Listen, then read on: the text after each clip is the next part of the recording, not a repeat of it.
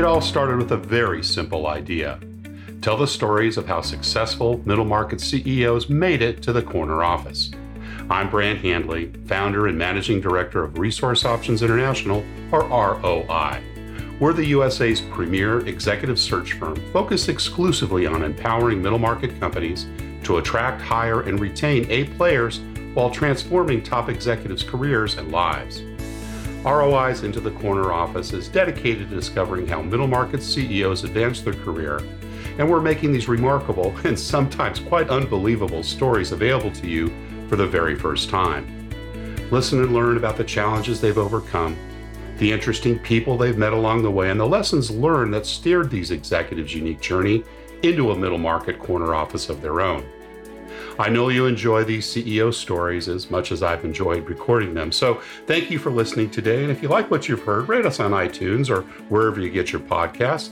I'm looking forward to you joining me on the next great middle market CEO adventure into the corner office.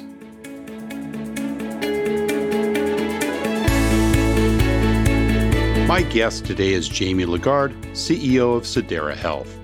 Jamie is a successful serial entrepreneur and experienced executive with a consistent track record of rapidly accelerating top-line growth, improving profitability, and building successful organizations. His functional experience spans new technology implementation, launching startups, streamlining operations, and he is seasoned in leveraging his background from a variety of executive management roles. As CEO of Sedera, Jamie brings over 15 years of healthcare experience and over 20 years of operational and information technology expertise to the team. His daily mission is to empower individuals to form better collaborative partnerships with their healthcare providers and to radically change the way we pay for healthcare, one member at a time. Jamie Lagarde, welcome into the corner office. Brant, thank you so much. Thanks for having me. I'm excited to be here. Well, it's great to have you here. And as we were just talking a little bit before the show, boy, what an interesting time for the health industry. And we're going to be releasing this, of course, a month or two from now. But we're about 3 weeks in, I guess, to a national shutdown for the most part. I know that you're living in or near a major metropolitan city, as am I. And we're all kind of sequestering at home. And gosh, we want to talk a little bit about that as we get a little bit further into the podcast. But we live in very interesting times, don't we, Jamie? We're not bored. And obviously our thoughts and prayers are with people who are actually dealing with this terrible virus. Yes. and thinking of the amazing healthcare workers that are helping these patients on an hourly to every single day. But yes, we live in very interesting times, and how do we keep our companies operating in such difficult circumstances is taking up a lot of cycles these days. So. Well, we're going to get a chance to talk about that. And we hope that those that are listening at home are healthy and well and sheltering Absolutely. in place. And obviously, with regards to enjoying this podcast, we always start our podcast, Jamie, just learning a little bit about you and your early years. Tell me a little bit about where you grew up and what your early family life was like. So happy to. So I grew up in New Orleans, Louisiana, which is one of the places that's struggling right now with this virus. But I had an amazing childhood, But I would say the best way to describe me in my early years was. I think I wore out my father asking him so many questions. I mean, Dad, what does this do? How does this work? Do you have another one of these? Or just wanting to understand. And a lot of it was science. High degree of curiosity, it sounds like. Annoyingly so. Yeah, absolutely. And so, I mean, whether it was my father I call him a kitchen architect. He designs amazing kitchens for in remodels and in new homes and oversees their implementation, installation. And so I got to go on to lots of home improvement projects and walk onto all these different projects. And it was fascinating. Was he in the construction industry or design or kind of both? Well, really the design of a kitchen. He'd work with various manufacturers on the outside to kind of bring his vision to life for his client. And so he still does that to this day. But it's everything from the cabinets to the appliances, the countertop, and then it's functional design. Like if someone is really in there and what is the best organization for the kitchen for somebody who's cooking in there every day versus somebody who wants to set it up as kind of a show space. So that was the world that I grew up in. So was he an entrepreneur? Did he run his own company? Was he working for others? He started his own business, which really kind of was a spin out of his father's business. When his father passed away, he inherited that business, which was a mortgage and loan business. But then he kind of used the mortgage and loan business to kind of bootstrap this kitchen design company. Cool. And what about mom? Did she work from the home, or was she involved in the business as well? She was involved with the business from time to time, but I'm the oldest of four. Okay. And so I was a handful all by myself, let alone my three siblings. So between the four of us, she had a full-time job and a half. I can imagine. Helped my dad a little bit in the family business, and then was a piano teacher. So So that was she. I would say she had the full-time job. She had the full-time job and the harder job. And I might get in trouble with my father for saying that, but it's the truth. Oh, I got it. Great. Well, listen, we're both members of C12, a peer advisory Christian owners business group. I'm up in Connecticut. Where are you a member, Jamie? In Austin, Texas. So down in Austin, right. So kind of at the heart center of things with our founder, or rather our current CEO and our founder not too close by. Tell me a little bit about, the way Christ played a role in your upbringing. Were you born into a Christian household? Was that a path that you found later? No, I was lucky enough to grow up in a household and have surrounded by a family that faith life was very central to it. So grew up Catholic, still practice that today, and went to some amazing Catholic elementary school and a Catholic high school, and Jesuit inspired, I presume? Or? Yep, a Jesuit high school in New Orleans, and a small little elementary school in uptown New Orleans called Holy Name and of Jesus. And it was, I thought so much of the experience that my wife and I have three kids, and they all go to a very similar school to what I experienced in New Orleans here in Austin, because it was so foundational for me personally, for Christ to be an active part of the education process that we wanted that for our kids. Very fundamental. Awesome. Who were some of your other inspirations in childhood? Was there a favorite coach or teacher or nun or priest that was perhaps involved in your life? Well, I would say the first one that jumps out to mind for me was a math professor by the name of Mr. Metzinger, who I haven't talked to, and I can't even remember the last time I saw him. But high school, middle school, high school. It was high school, and he was just an amazing math teacher, and he brought it. I was already a nerd, and loved math and science, and growing up in my early years, I was definitely shy and quiet, and that changed over time. Now people say they can't get me to shut up, but Mr. Metzinger he brought math to life for me, and in a way that I could see how the things I was learning there could really solve problems. And I think one of the things that I tell people all the time, I feel like I have a pretty limited skill set, but one of the things that I'm pretty good at is solving problems, and math is a tool that I was able to say, hey, wait a second, I can figure out how to get things done with the things that I'm learning in Mr. Metzinger's class. So my path of engineering and science and computer science, if I were to see him anytime soon, I would give him a lot of the credit. Well, a nice call out to him. And we'll make sure he gets a copy of the podcast, because I'm sure you'll love to hear about that. The teachers I know, and the ones I've had in the past, and remembered, I remember more the teachers I had than necessarily the tools or things that I've learned, but they can have such an impression. Were you a good student in school, Jamie? I was an okay student. Good in math, it sounds like. Good in math. I was always good in math, and got in, and then started off. Some classes were harder than others. I was never a fan of biology. Right.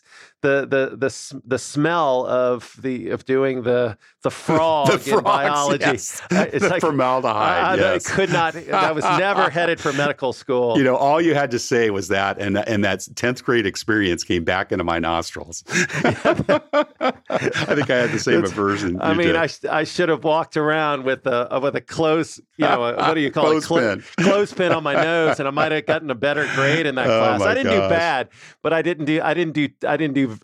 was definitely not an A. Yeah. But I knew that wasn't the science path I was going to take. Yeah. But, I would say after having experiences like Mr. Metzinger and some, whether in college, as I started to take classes and have experience outside of school, that my grades actually continued to improve. When I got to college, my best year and a half in college were my final year and a half in college. And It was the most difficult classes, of course, your 400 level classes. Yeah. But it was because I had a laser-like focus of what I was trying to accomplish. Yeah. Yeah. Awesome. What about outside of class? Sports, music, theater, any of those things interest you? I love sports. I was...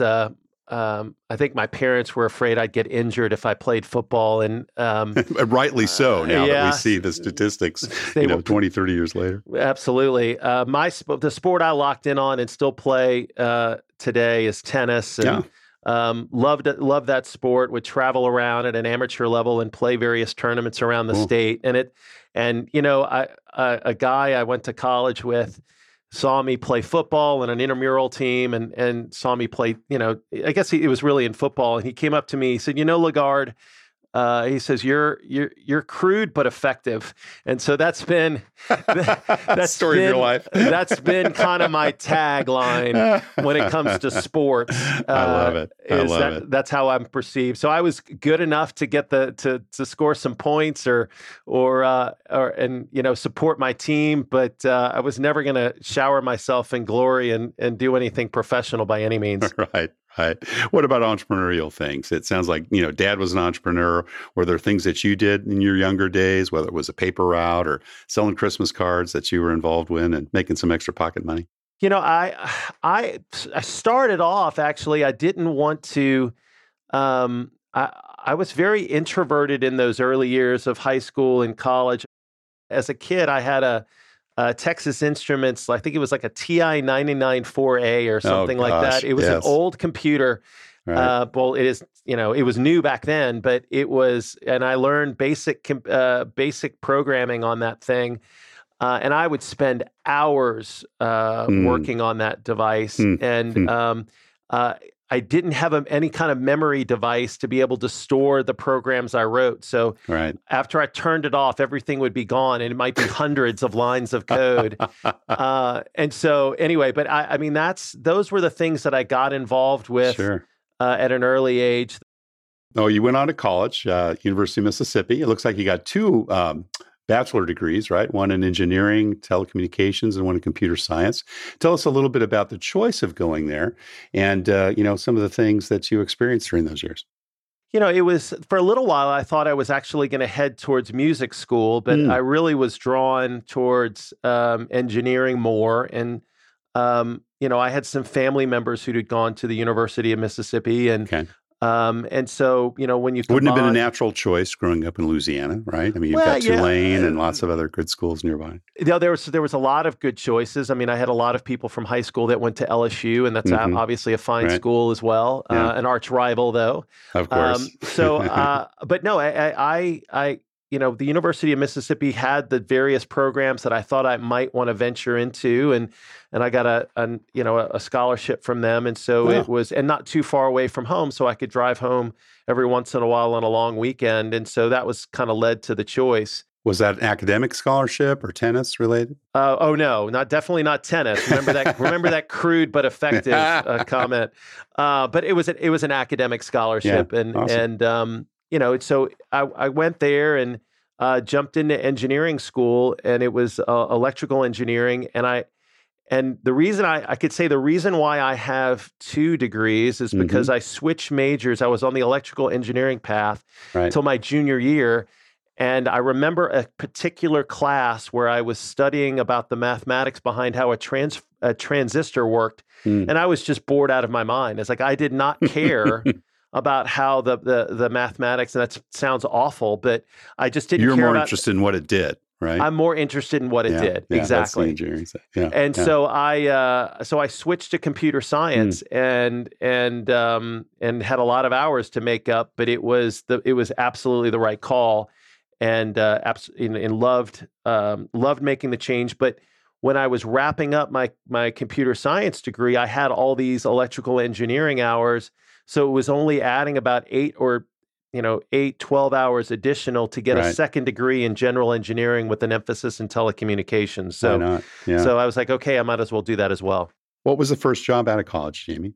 So the first job out of college, I did an internship during college for a company that really helped my focus in college.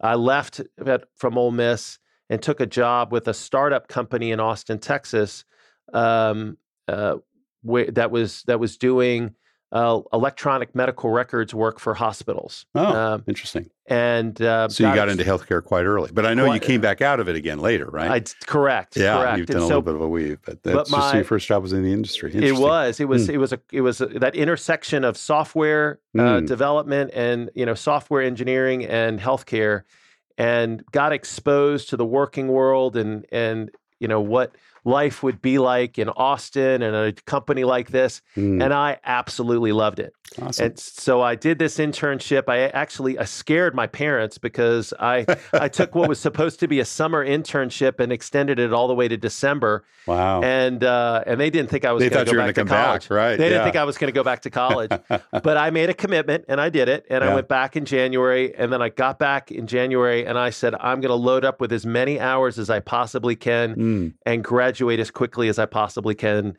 And that's what I did. I moved off campus and got it done. And I went back to work for that same company. Yeah. They must have liked me enough. I must not have messed up things too bad. So I went to work for that first company, that same company as a systems and network engineer. Did you have leadership responsibilities fairly early on?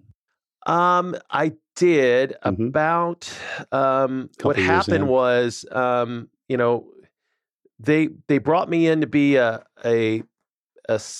to support all their computer systems and the network that they were operating there, but they quickly wanted to get me involved with customer implementations and professional services. And so what happened is that they started putting me in two different places, and so we had to hire up a couple of people to support some of the routine IT related tasks. Right. So I I had an IT team that I managed while I was working with clients, around the country on the healthcare side.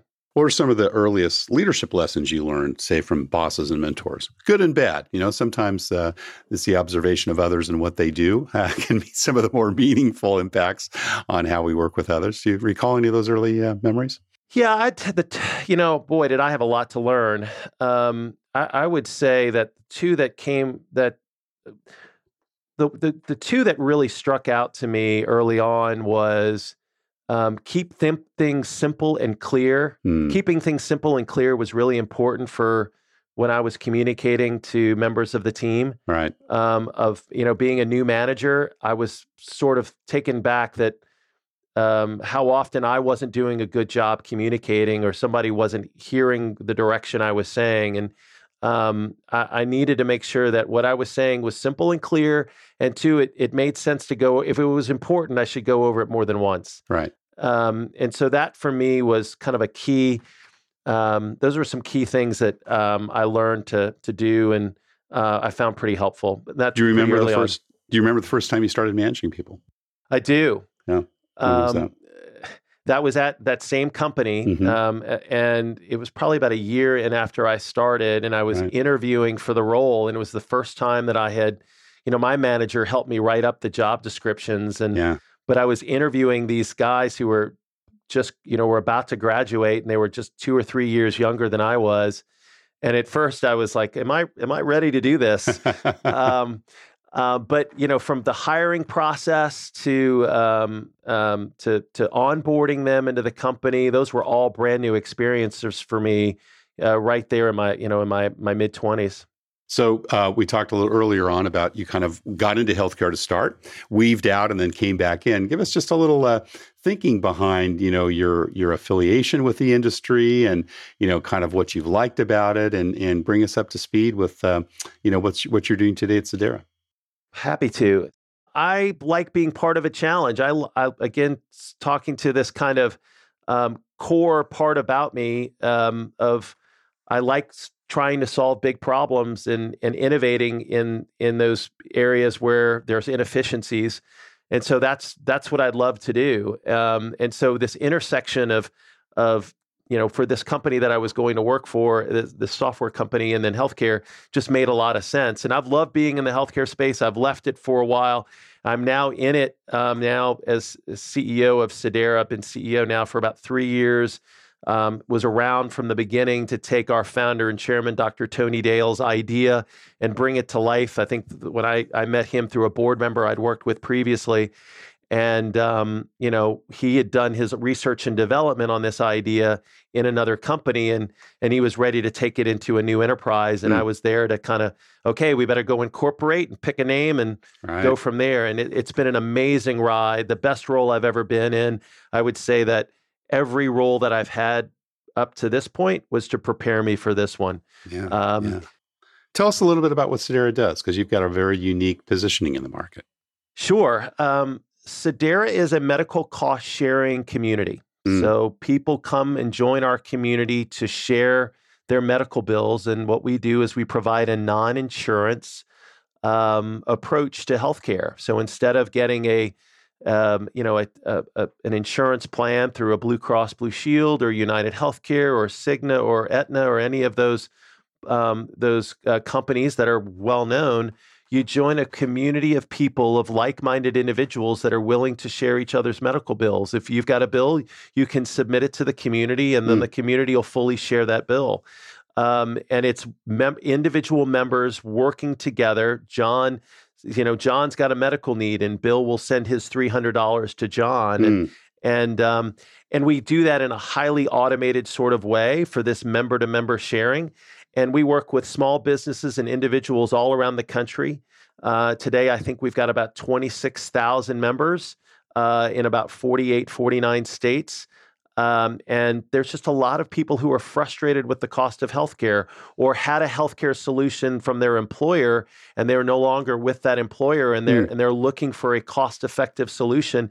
And they'll be able to come on board Sedera at maybe 50 to 60% savings over health insurance. Wow. That's awesome. And I think you work very closely with the C12 group, right? I do. Corporately. We do. I'm, been a member of C12 now off and on since Sedera started. I wasn't aware of C12 until I started this journey with Sedera, and it's been such an amazing blessing to be part of this organization. Yeah. I just had my C12 meeting yesterday over Zoom. We did that. Yes, we all are. Yeah. And it was a great meeting, great meeting to share with everything that's going on in the world right now. But C12 has been, just to be able to talk with fellow CEOs about what's going on. And some of them are clients. I mean, we've got a good number of C12 companies that are members of the Sedera medical cost sharing community. And, it's been wonderful to be a part of an organization like C12. Has. Yeah, terrific. I know you feel the same way. Oh, absolutely. Absolutely. I was part of the founding member up here in C12 with Bill Jolly, who I know was involved with Sedera for a while. His wife ended up getting, I think, another job, and they took over her healthcare plan, from what I understand. But, he spoke very highly about it. In fact, that's when I first heard about it, when Bill was sharing his background with you. Is Sedera, officially a faith-based company? Is that integrated into your core values and your mission? Well, it's definitely, so the way I would describe it is Sedera was started by some very strong believers but our mission is to make medical cost sharing open to everyone and not to be a matter of faith. And so medical cost sharing has been around since the 1980s, but it has specifically been in these various faith communities. And and the vast majority of these sharing communities do a really great job for their members. But Tony, our founder, Dr. Tony Dale, and myself and others that kind of helped launch Sedera all felt very strongly that our calling, our mission from the Lord was this shouldn't be a matter of faith, and we should be an example of a community of working together, of biblical sharing amongst each other, regardless of what someone believes. And so if someone wants to join the community, we're not asking them any faith questions at all. we take a broader approach to membership. Yes, you have to agree to certain things, Right. Healthy lifestyle, and we want you to care about your healthcare, and we want you to be an active participant. We don't, you have to do extra things to be part of the community. Yeah. To get that savings, we need our members to take an active role in the shopping of non-emergent healthcare. Emergencies, go where you want to go. Right. But we do need our members to do certain things, but it's not a matter of faith. And by design, we're not asking people about that. Yeah. And is Tony still involved in the business, the original founder? Tony is actively involved. He's our chairman of the board, and I talk to Tony every week, if not multiple times a week. His wealth of experience in healthcare economics is incredibly beneficial to our company in its early years, and now as we continue to grow and expand.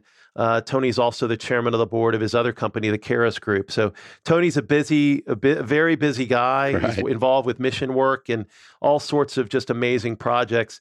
But time with Tony that our team has is every single time an incredible benefit to the organization, to the community. Well, let's just take a couple of minutes as a sidebar, because I'm sure you and Tony have had several conversations about the coronavirus and how it's impacting your families, your communities, your work staff, as well as your customers. How do you kind of boil it down for us? What do you see in this, and kind of what's your perspective on how this might even change healthcare moving forward?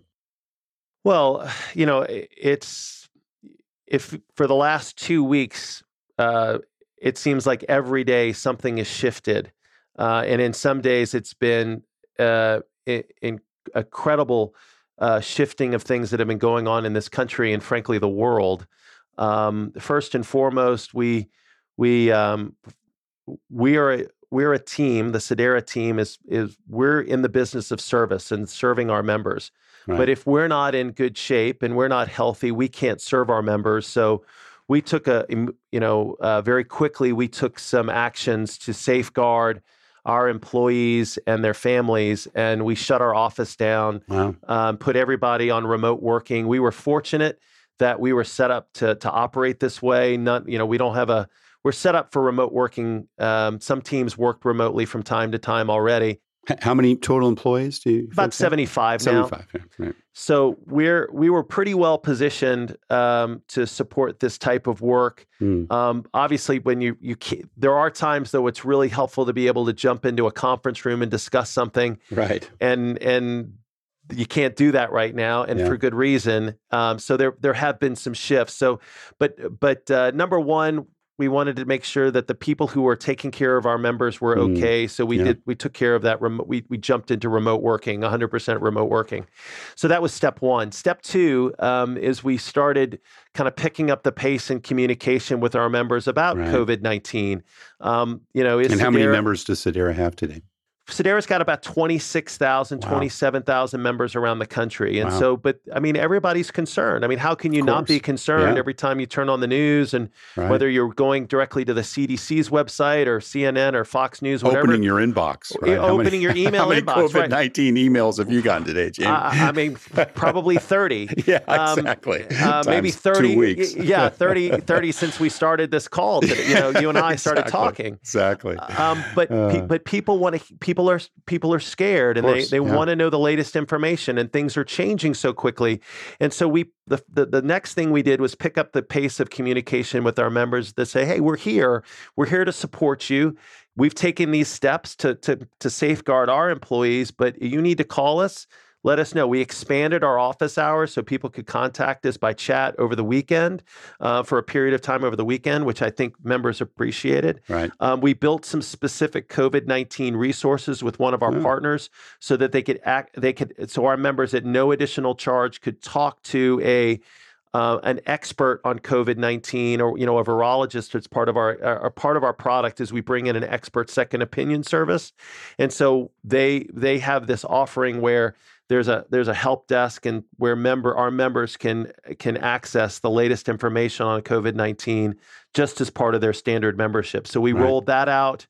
it's just really staying in touch with people and let them know that we're here for them when they need us. Do you see some structural changes, moving forward as you think about your offering and or, kind of how we go about living our lives? I mean, this won't be the last virus, right? We know that there's more of these coming. It's kind of a state of our 21st living, I think, 21st century living.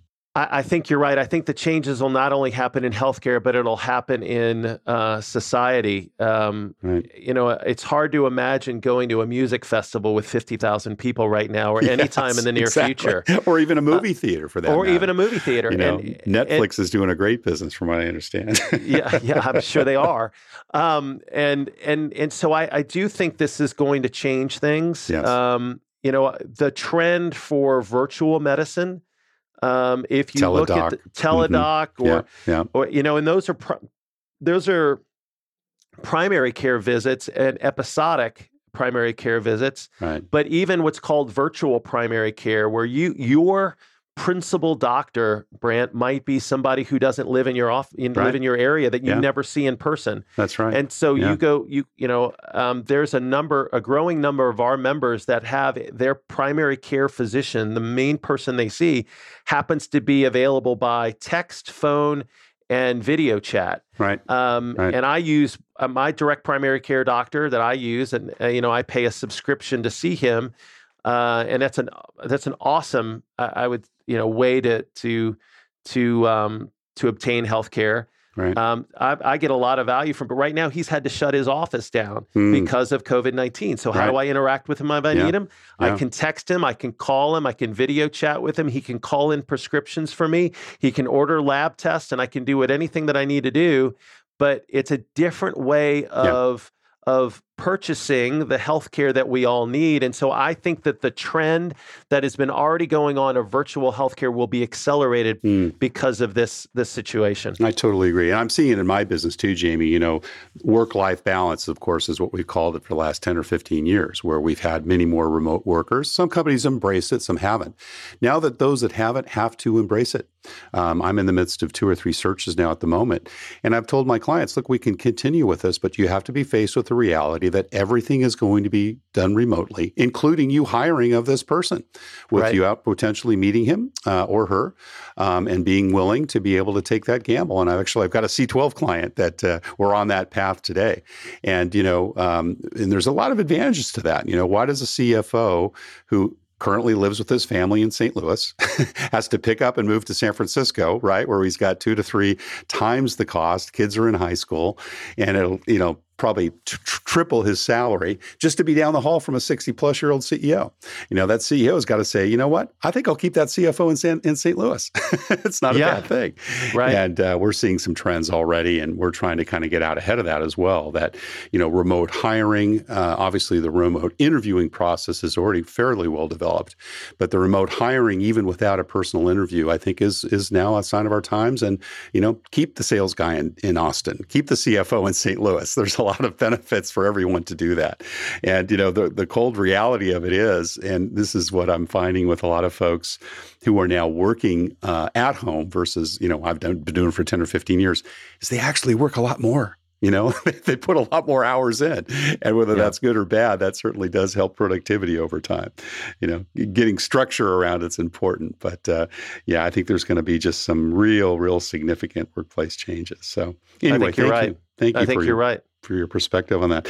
Tell us, shifting back a little bit, tell us a little bit about kind of how your leadership has changed. What would you say is, kind of the evolution of your leadership over time now that you're in the corner office? I would describe my leadership style as kind of player coach. I put a great deal of focus and effort on the hiring process.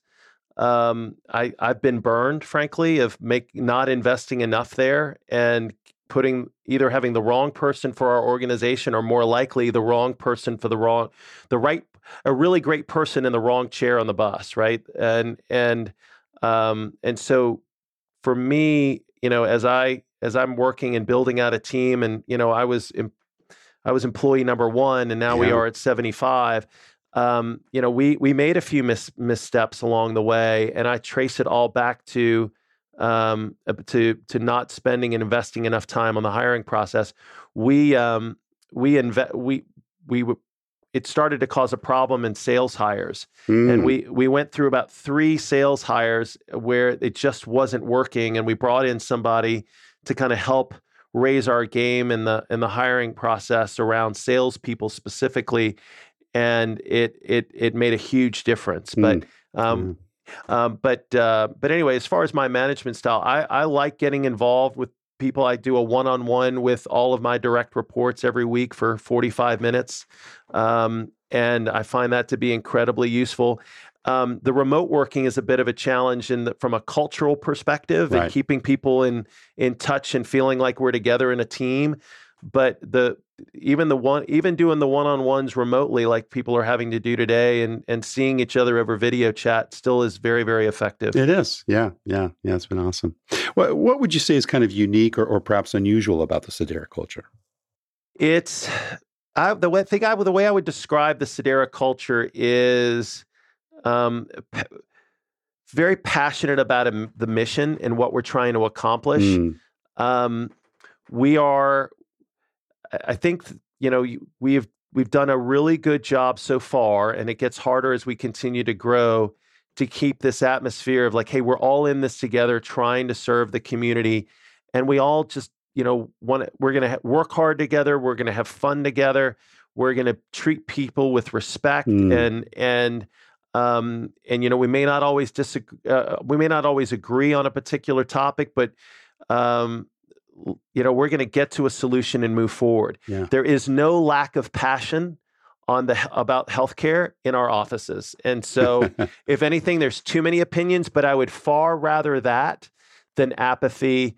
I think one of the things we've done really well is people are bought in for the vast majority of our team. And gosh, I can't think of a single person who isn't, is just so focused on the mission at hand and I think part of that is just because of the industry we're in. We've seen so many people hurt either financially or otherwise due to not having enough options in healthcare. Look, health insurance is great. We just believe people should have more options, not less, when it comes to their healthcare choices. And Sedera is not great for everybody, but I'm going to say it works for 8 to 9 out of 10 people, but it's not 10 out of 10 people. Right. And we want to be the new normal in healthcare. This space is desperately needed. New ideas in the space are desperately needed, and we think our solution is part of it. And that's what our team feels. And so I think that's a really wonderful thing for us. What do you look for when you're making bets on the people you invest in and hire? I'm a big believer in the 3 areas that I'm looking for, and this and they're not my ideas. That I stole them from Patrick Lencioni, if you're familiar with him. Oh, sure. Yeah. I love to have folks that are emotionally intelligent. They can read the members of their team. They know how to they're really good communicators, both verbal and nonverbal. And so that emotional intelligence is really, really important. We're looking for people who have really strong work ethic. One of my favorite words in the dictionary is persistence. Nothing in the world takes the place of persistence. Right. And so want somebody who's got an engine it gets into that passion for what we're trying to accomplish. And then the third thing is humility, right? Look, I'm learning every day. I make mistakes every single day. If a project goes well, I'm sure it could have gone better. I have no interest in blame. I'm just focused on, and I try to have our team feel this way, that, hey, that was great. Okay, let's on to the next. What can we do better the next time around? And and then when we do make a mistake, let's own it, learn from it, and move on. Move on. Yeah, awesome. Well, Jamie, time has just flown by, but we do have one last question that we ask all our CEO guests, and that's, what career and life advice would you give to someone who has their eyes on the corner office and perhaps wants to join you there someday?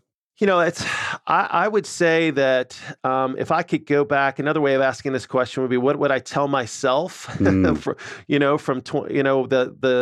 21, 25-year-old version of me? And the number one piece of advice I would give would be that your education plan doesn't end when you get your degree.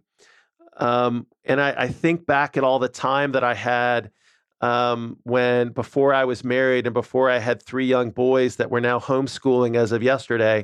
Right. And which is that could be a podcast that's in and of itself. Podcast. That's a whole, we won't go there. But I think that's taking this always learning approach. Things are changing so fast. And I just, when I hear about a candidate that is, hey, I went and did this, or I did this online class, and they didn't have to do it, but they did it. Boy, that right there almost moves the resume into the next pile. Yeah, that exciting. Characteristic alone. So that would be the number one piece of advice I would give. Yeah, awesome. Well, Jamie Lagarde, CEO of Sedera Health, thank you so much for sharing your journey into the corner office today.